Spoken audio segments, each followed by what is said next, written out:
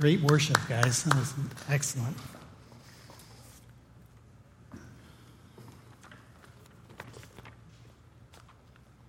Well, good morning, everyone.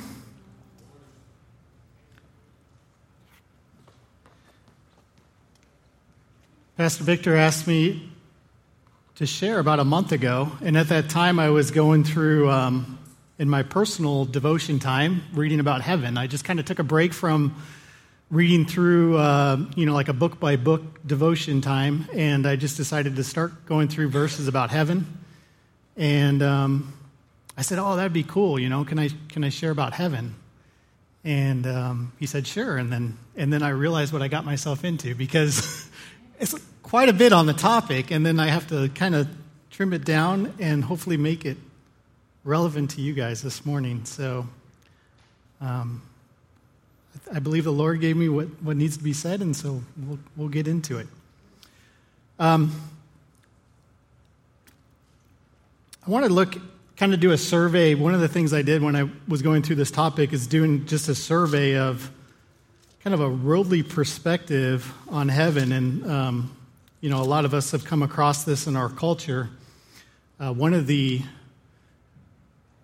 common visuals that we see often is clouds. I don't know if I've ever seen like a picture of heaven that didn't include clouds of some sort. Usually we're standing on the clouds or we're going up to the clouds. And this is common. There's the stairway. I don't know if that comes from like Jacob's Ladder or if it comes from the popular song in the 60s. I'm not sure where that stairway comes from. And then why is there always a harp? Can we have any other instruments, or just everybody gets harps? I don't know. And then the wings, of course, right? The wings are there.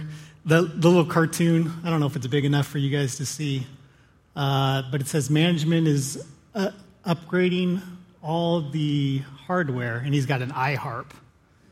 And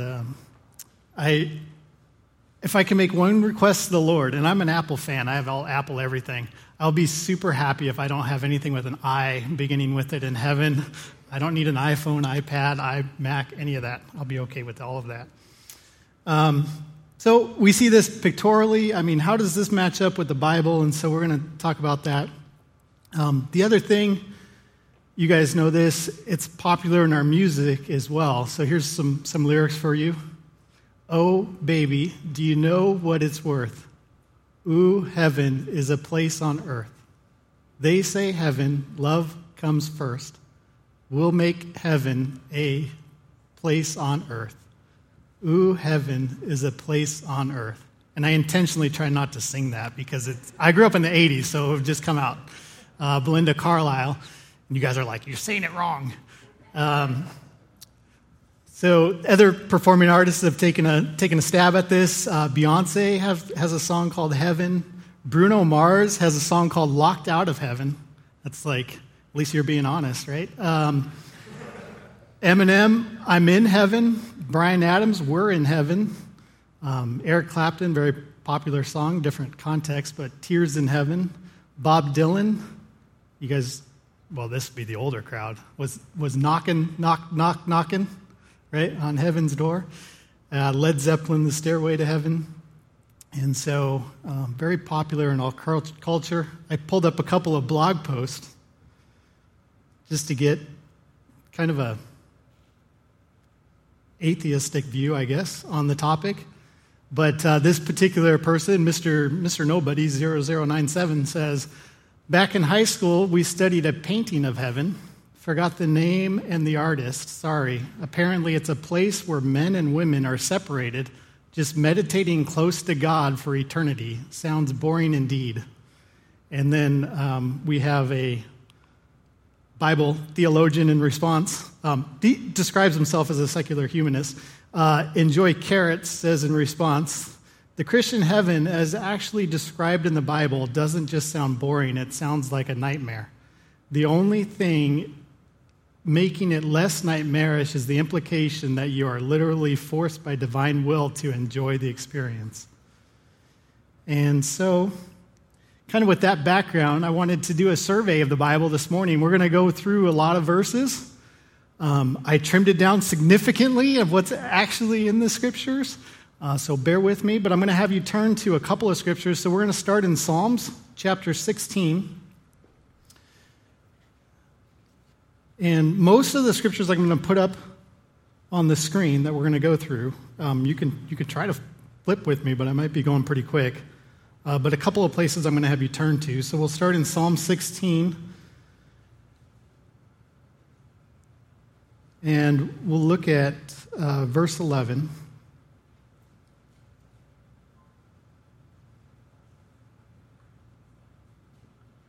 And if you wonder why I pause, it's because I hear pages flipping. So, verse 11, you will show me the path of life. In your presence is fullness of joy. At your right hand are pleasures forevermore. And this, of course, is a psalm of David. And who's the path of life? Who's the way? Jesus Christ, right?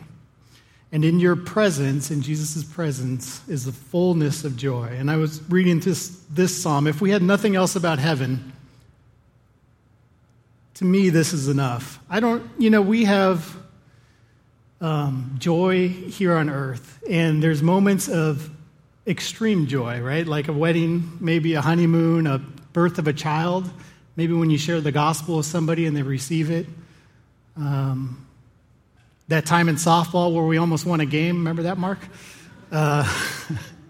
So there's times of joy we have here, but can we really say that we're 100% joyful? We're completely full of joy. Is there any moment with these bodies? I mean, when we share the gospel with somebody and they receive it, isn't there that flesh that goes, wow, those words I spoke were incredible, and then the pride all of a sudden is right there, right? Our flesh is right there. And I don't know if we could ever describe even the best moments in this life to meet this description as being completely full of joy and pleasures forevermore. And so what a great description David gives us here of heaven.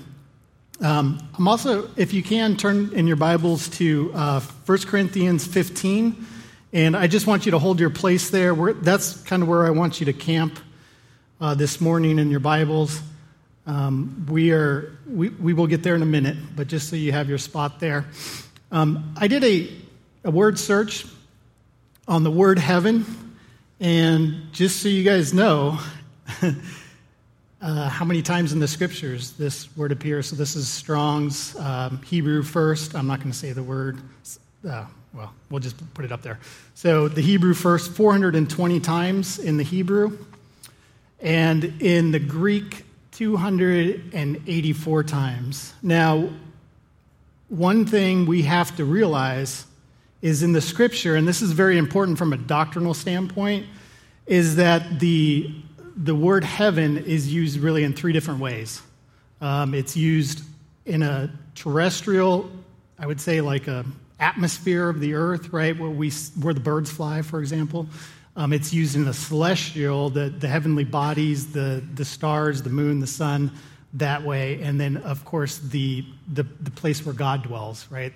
The heaven we have to look forward to. And so those three different ways, and I'm going to show you three different verses just to show you how you can recognize this, typically in the context of the verse, right? So Jeremiah 8:7 says, even the stork in the heavens knows her appointed times, and the turtle dove, the swift and the swallow observe the time of their coming, but my people do not know the judgment of the Lord. So here, obvious based on the context, we're not talking about heaven where God dwells. This is heaven where the birds fly, right? There's also celestial, which is example here, Genesis 15:5. Then he brought him outside and said, look now towards heaven and count the stars if you are able to number them. And he said to him, so shall your descendants be. And then the third heaven, explained here in Lamentations 3:41. When I pulled this verse up, I'm like, how many verses do we reference in Lamentations? So I got one in. So let us lift up our hearts and hands to God in heaven. And so there, again, an example of the third heaven. And then Paul clears this up for us in 2 Corinthians. And Paul, you guys know, he was well educated in the Hebrew Scriptures. So if anybody would understand this, Paul would. And he gives this to us in 2 Corinthians 12, verses 2 through 4. Paul writes, I know a man in Christ who 14 years ago. Now, just to give you context, we learn later that Paul is talking about himself. So he's talking in the third person here, just so you know that. It's kind of funny how he writes it. So I know a man in Christ who 14 years ago, whether in the body, I do not know, or whether out of the body, I do not know. God knows. Such a one was caught up to the third heaven. And so Paul clearly states the third heaven in the Hebrew context was where God dwells, right? And just so you know, if a couple of guys come knocking at your door with ties on and they tell you there's three heavens, this is where they're getting that from. And so they're taking kind of the rest of the Bible out of context here. And they're saying, yeah, there's heaven 1 for the bad people, heaven 2 for the good people, and heaven 3 for their cult, right? So, so this is where they get that from. And so Paul tells us that this is the third heaven where God dwells, and that's where he was caught up into. And we go on and read,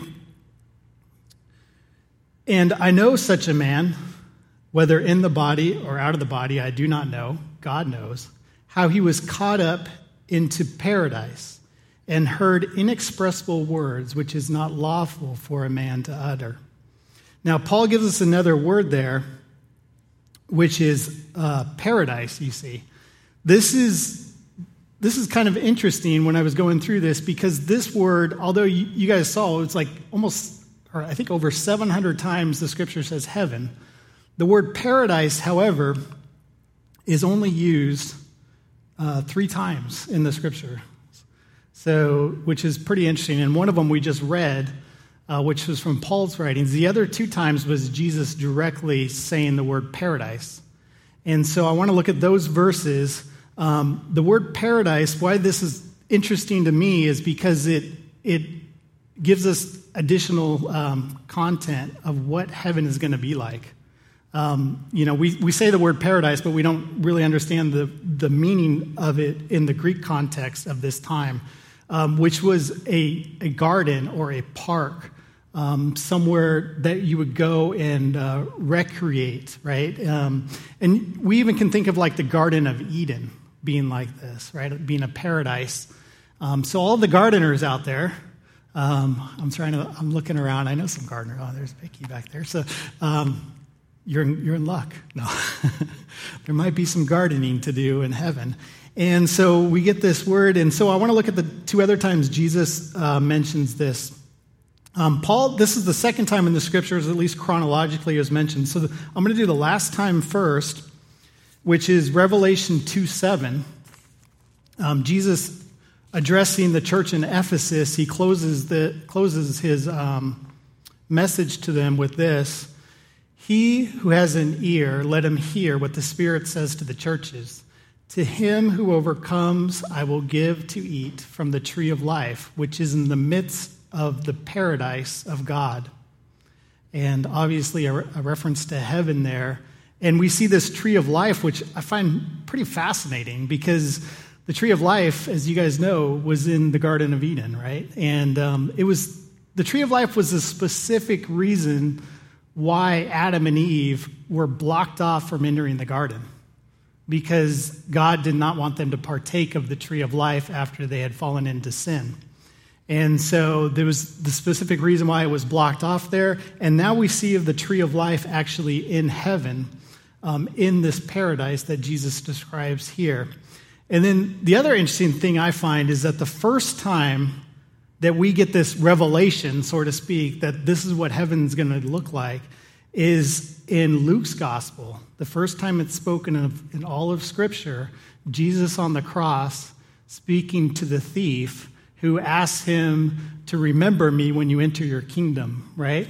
And Jesus responds to him and says, and Jesus said to him, assuredly I say to you, today you will be with me in paradise. And so Jesus sets the tone here on the cross to let us know a little bit about heaven and what it's going to be like. And he also gives us some other interesting things in this verse. We also learn this word today, which in the Greek means today, in the Hebrew it means today. And everywhere else it means today, right? It's actually today. There is this, you guys may have heard of it, this concept, and well-meaning Christians, I'm not guessing their salvation or anything like that, but they believe in this idea of called soul sleep, where you die and your soul just stays in your body, I guess, wherever it is, and it just sleeps until the resurrection or until God or until Jesus returns, right? And then it gets resurrected up. And so they have this idea that basically you just don't exist until the resurrection, until the end times, and then you get resurrected up. And so there's this, well-meaning Christians that have this idea, but this verse, and I'm going to show you another one, is directly in contrast with that. Today is today. So immediately when the thief dies, he's going to be with Jesus in paradise that day. And it makes me wonder, and we'll kind of explore this a little bit, we know the thief's body didn't go up, right? So what happened, right? And so Paul explains this to us in 2 Corinthians chapter 5, verses 6 through 8. So we are always of good courage. We know that while we are at home in the body, so where we are today, we are away from the Lord, for we walk by faith and not by sight. Yes, we are of good courage, and we would rather be away from the body and at home with the Lord. And so we see this, a couple of things here. We see one, that we will actually be separated from our body, right? Who we are. Pastor Victor always says this tent or this spacesuit, right? I think the Bible Paul uses the term tent a lot. Pastor Victor uses spacesuit. This spacesuit we're going to leave behind, right? And so our soul, however, will be immediately in the presence of the Lord. And as soon as we're absent from the body, we are in the Lord's presence. And as Jesus told the thief, we will be in paradise immediately. And so we learn this from the Scripture. Now, what about, what will it be like? Will we be like just translucent? What will that look like? And I can't completely answer that question, but I'm going to give you a kind of a biblical view of what our heavenly bodies will look like. And we get a lot of confidence in knowing that Jesus was the first through the process, right? And so we see his resurrected body. We know Thomas touched it, right? So he wasn't translucent. But then the question is, do we get that body immediately? Do we get that glorified body immediately? And so let's look at a couple of verses. So you guys are in 1 Corinthians, right? I'm not there yet, so give me a second. 1 Corinthians, and we're going to do chapter 15, we'll start at verse 35.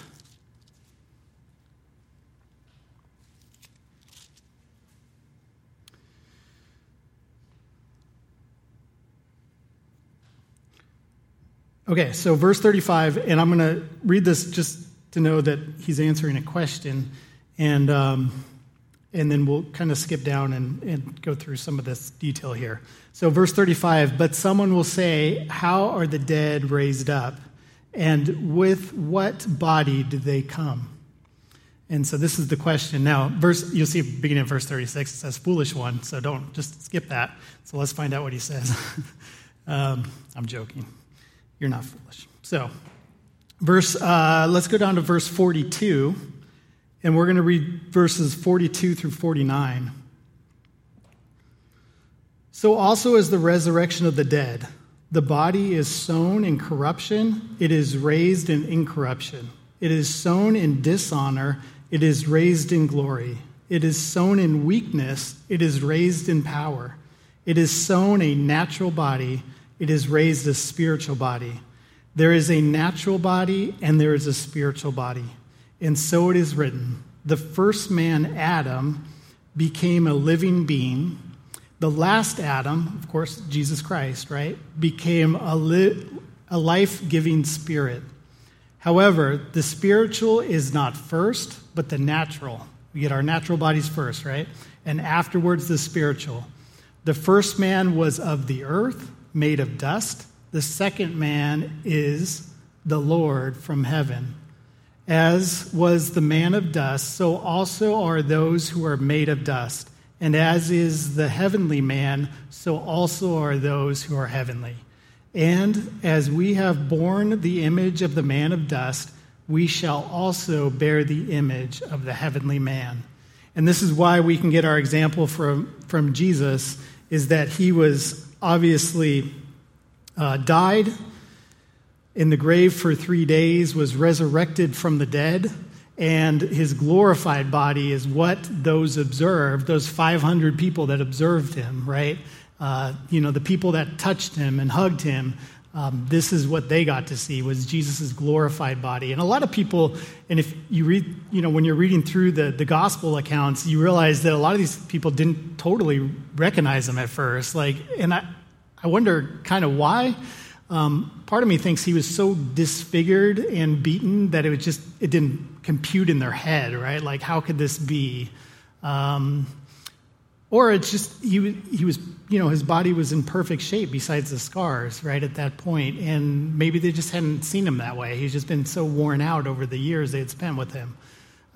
It's hard to say for sure. I mean, they eventually did recognize him, but, the road to Emmaus, I was thinking about, remember they were talking with him for a while before he shared the truth with them. And there's a lot of shock, right, of, is this really Jesus? And it took him a moment to figure it out. But that was his glorified body that they were looking at. I don't think he had wings. I think that would have been noticed, the pictures with the wings. I don't know where that comes from. So sorry to say, if you're hoping to get bird wings in heaven, I don't see it. So, all right. So we see that Paul gives us this description that we are going to be given this glorified body. And I want to look at another verse on this, Philippians 3, verses 20 through 21. For our citizenship is in heaven, from which we also eagerly wait for the Savior, the Lord Jesus Christ, who will transform our lowly body that it may be conformed to his glorious body, according to the working by which he is able even to subdue all things to himself. And so there we go, another promise from the Lord that he's able to do these things. Now, the question is, when will this happen? So immediately when we die, will we get this glorified physical body? I could tell you there's a few different views on this, and I have an opinion.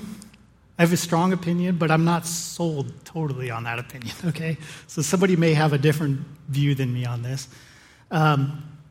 So you guys are in 1 Corinthians still, chapter 15. Go back to verses 20 through 24.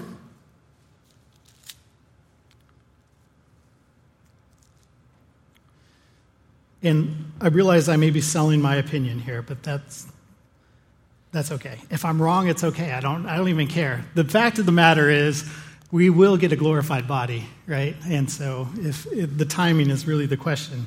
So verse 20, but now Christ is risen from the dead and has become the firstfruits of those who have fallen asleep.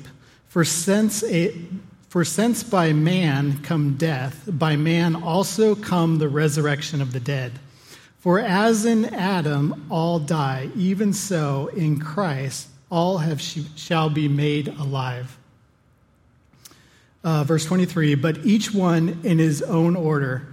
Christ the firstfruits, afterward those who are Christ at his coming. Then, okay, you see that at the end of verse 23, at his coming? So those afterwards, those who are Christ at his coming. Verse 24, then comes the end when he delivers the kingdom of God, the Father, when he puts an end to all rule and all authority and all power. And so I'm going to look at one more verse on this. 1 Thessalonians, verse 4, or chapter 4, verses 14 through 17. For if we believe that Jesus died and rose again, even so God will bring with him those who sleep in Jesus. For this we say to you by the word of the Lord, that we who are alive and remain until the coming of the Lord will by no means precede those who are asleep. For the Lord himself will descend from heaven with a shout, with the voice of an archangel, and with the trumpet of God, and the dead in Christ will rise first. Then we who are alive and remain shall be caught up together with them in the clouds to meet the Lord in the air, and thus we shall always be with the Lord.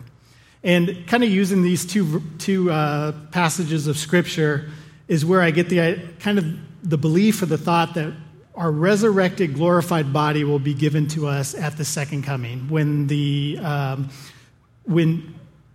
our physical, where it says here, and the dead in Christ will rise first. And if we can go back one verse, if I could do that. Cool. So let me just read this one again. For the Lord himself will descend from heaven with a shout, with the voice of the archangel, and with the trumpet of God, and the dead in Christ will rise first.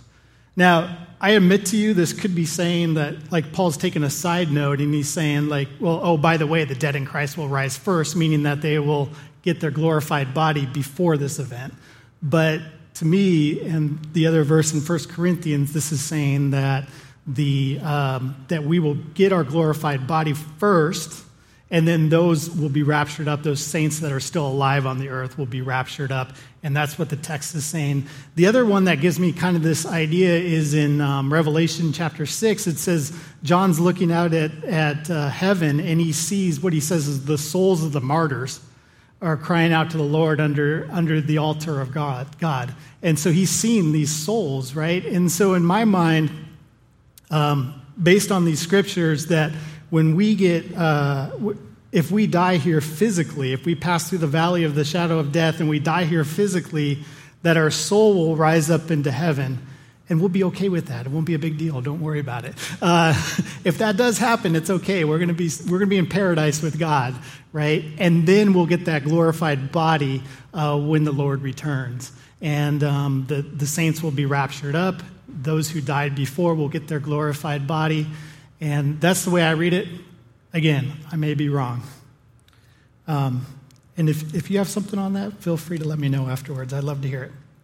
So, the last thing I want to look at, or a couple more things I want to look at. One is, what will heaven look like, right? We looked a little bit at the garden, and the second thing is, what will we do there? So we see this, I'm reminded back to that atheist post about, it being a nightmare or being boring. Is it just going to be super boring? I mean, you go on a roller coaster 2 times, it's pretty fun. You go on it 100 times, it's like, do I have to go again, right? So will it be boring, right? So what are we going to do there? So first of all, what does heaven look like? I'm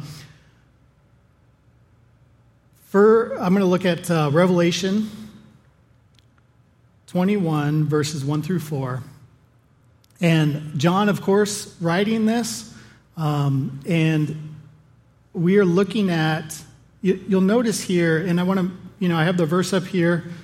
One thing you'll notice right off the bat, it says, now I saw a new heaven and a new earth, for the first heaven and the first earth had passed away. Also, there was no more sea. So this is a specific event, right? So or I should say this, when we go to heaven, this particular event here is happening in the future. So the paradise we enter into is not going to be exactly like what we're seeing here in Revelation. This is a specific event that'll happen where we see a new heaven and a new earth merging together. And what I would say is this is really our eternal destination. So when we die, we go to paradise. Yes, we go to be with the Lord, and that's going to be incredible. But there is actually another destination that is going to take place in the future that we see here in Revelation 21, and this new heaven and a new earth where heaven and earth are merged, right? Not what we have today where they're separated, but they actually come together and God dwells on the earth with us. So look at what it says. For the first heaven, the first earth had passed away. Also there was no more sea. Then I, John, saw the holy city, New Jerusalem, coming down out of heaven from God, prepared as a bride adorned for her husband. And I heard a loud voice from heaven saying, sorry, I didn't advance that, did I? Thank you. And I heard a loud voice from heaven saying, behold, the tabernacle of God is with men, and he will dwell with them, and they shall be his people. God himself will be with them and be their God. And God will wipe away every tear from their eyes. There shall be no more death, nor sorrow, nor crying. There shall be no more pain, for the former things have passed away. So I'm not going to read through the rest of Revelation 21. There's a lot more detail there, but let me just give you some highlights. John gives us some dimensions of this city. He says there is walls in this city, there's gates. The gates are actually never closed. There's never nighttime, and it says the gates are never closed. There's no temple in this city. God will be dwelling with us. He will be the one we are worshiping. We won't need to go to the temple. There's no sea there, as we saw. There is a river of water of life that's clear as crystal, proceeding from the throne of God and of the Lamb. And we will have no need of an external light source. That's how I know, our bodies aren't made for this. Because could you imagine how bright it is if there's no need for an external light source, right? There's no need for a sun or a moon or stars. I'm not saying there won't be these things, but there's really no need for them. Revelation 21:23 says, the city had no need for a sun or the moon to shine in it, for the glory of God illuminated it. The Lamb is the light. So we are definitely not made to see this glorious picture, right, that we're seeing here. Revelation 22:2 says something kind of interesting as well. In the middle of the street and on either side of the river was the tree of life. So there's that tree again, which bore 12 fruits, each tree yielding its fruit every month. The leaves of the tree were for the healing of the nations. There's a few things we get here, and one of the things I find really, really interesting is this idea, and people will say it, we just become eternal. The eternal now. There's no such thing as time in heaven. And this verse would seem to refute that there's actually a passage of time. And we see every month this tree yields fruit, right? And there's 12 fruits that are bore from this.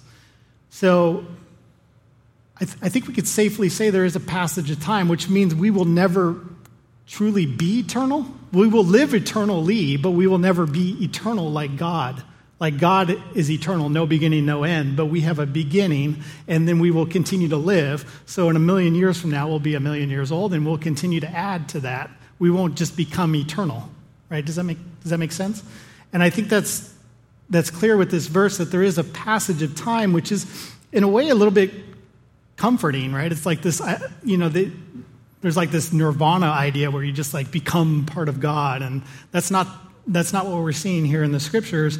And so you could see, or I could see from here, is this idea of, maybe even seasons. And in life, we're used to this secular pattern of life, right? Where we, this time of year, we start seeing fall decorations just show up in our house. I don't know where they come from, but they just start popping up.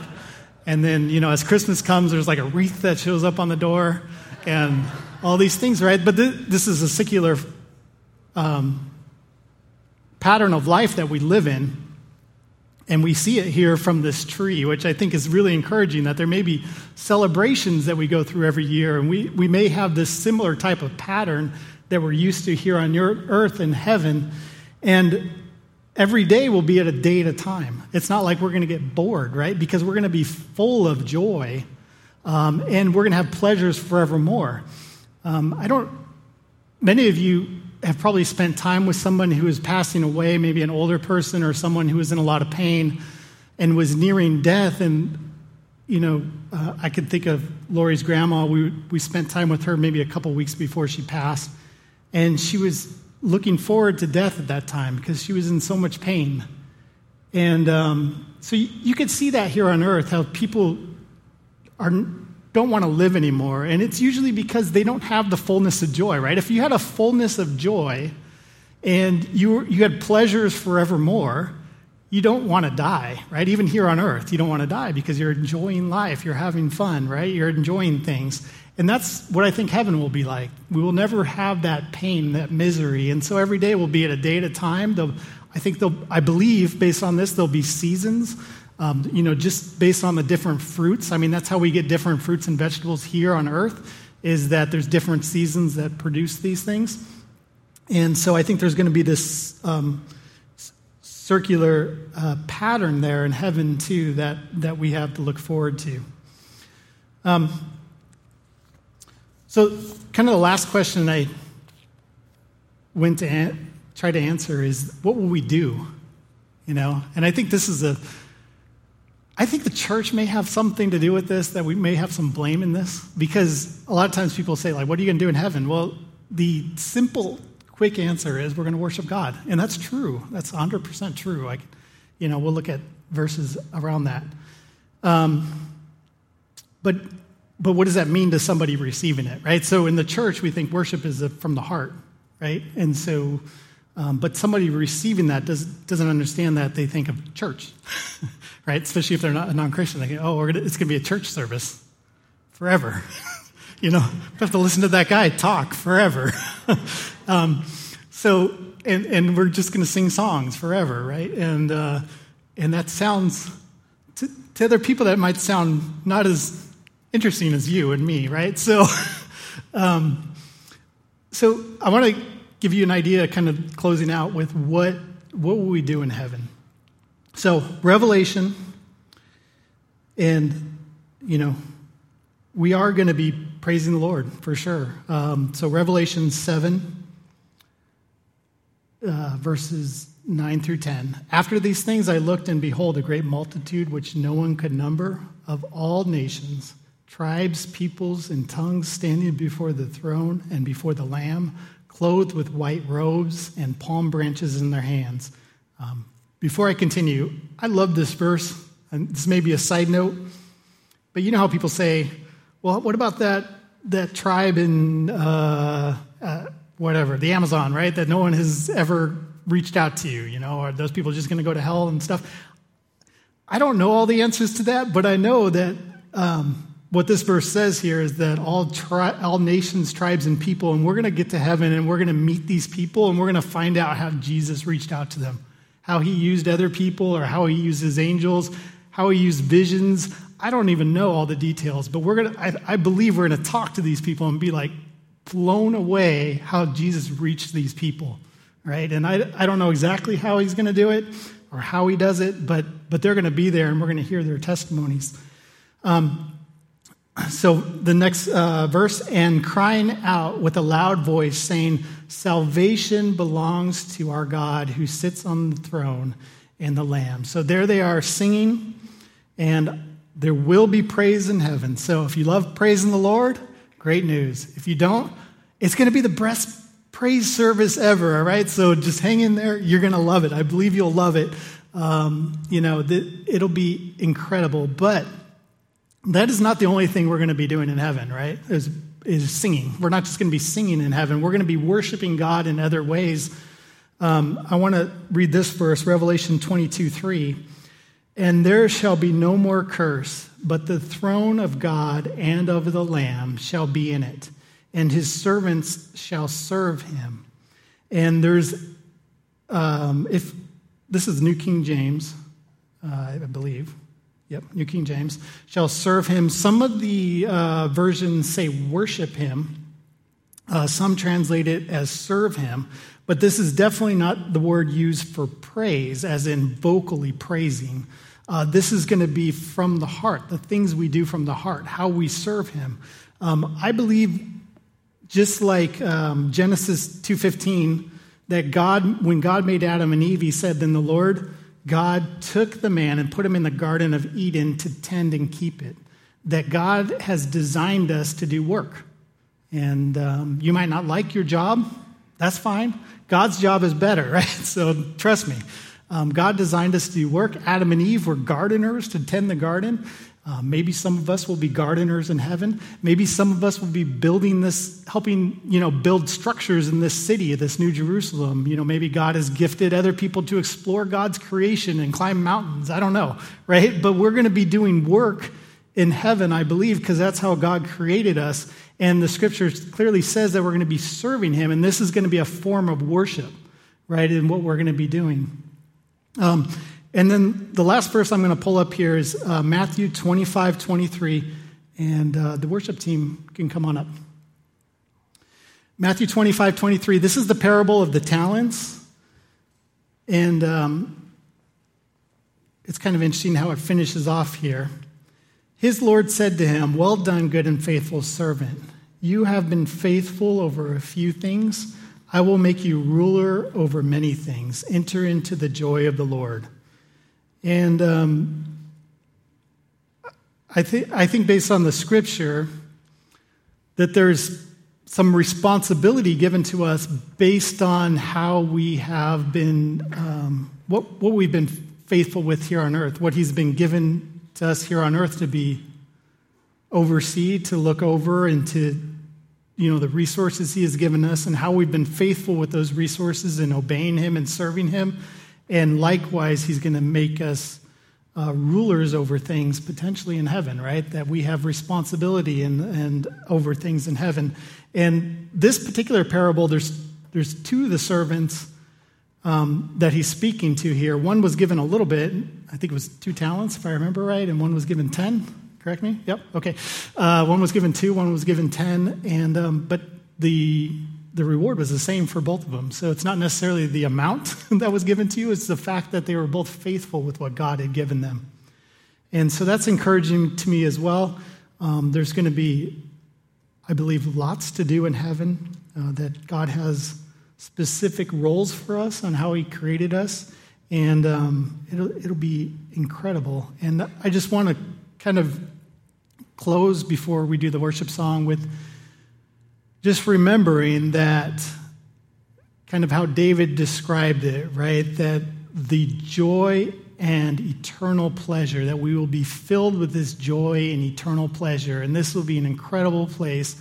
And kind of how we opened up is trying to keep that in our minds, right? That this time we have here on earth is such a small speck compared to eternity. And it's easy to get bogged down in interpersonal relationship issues and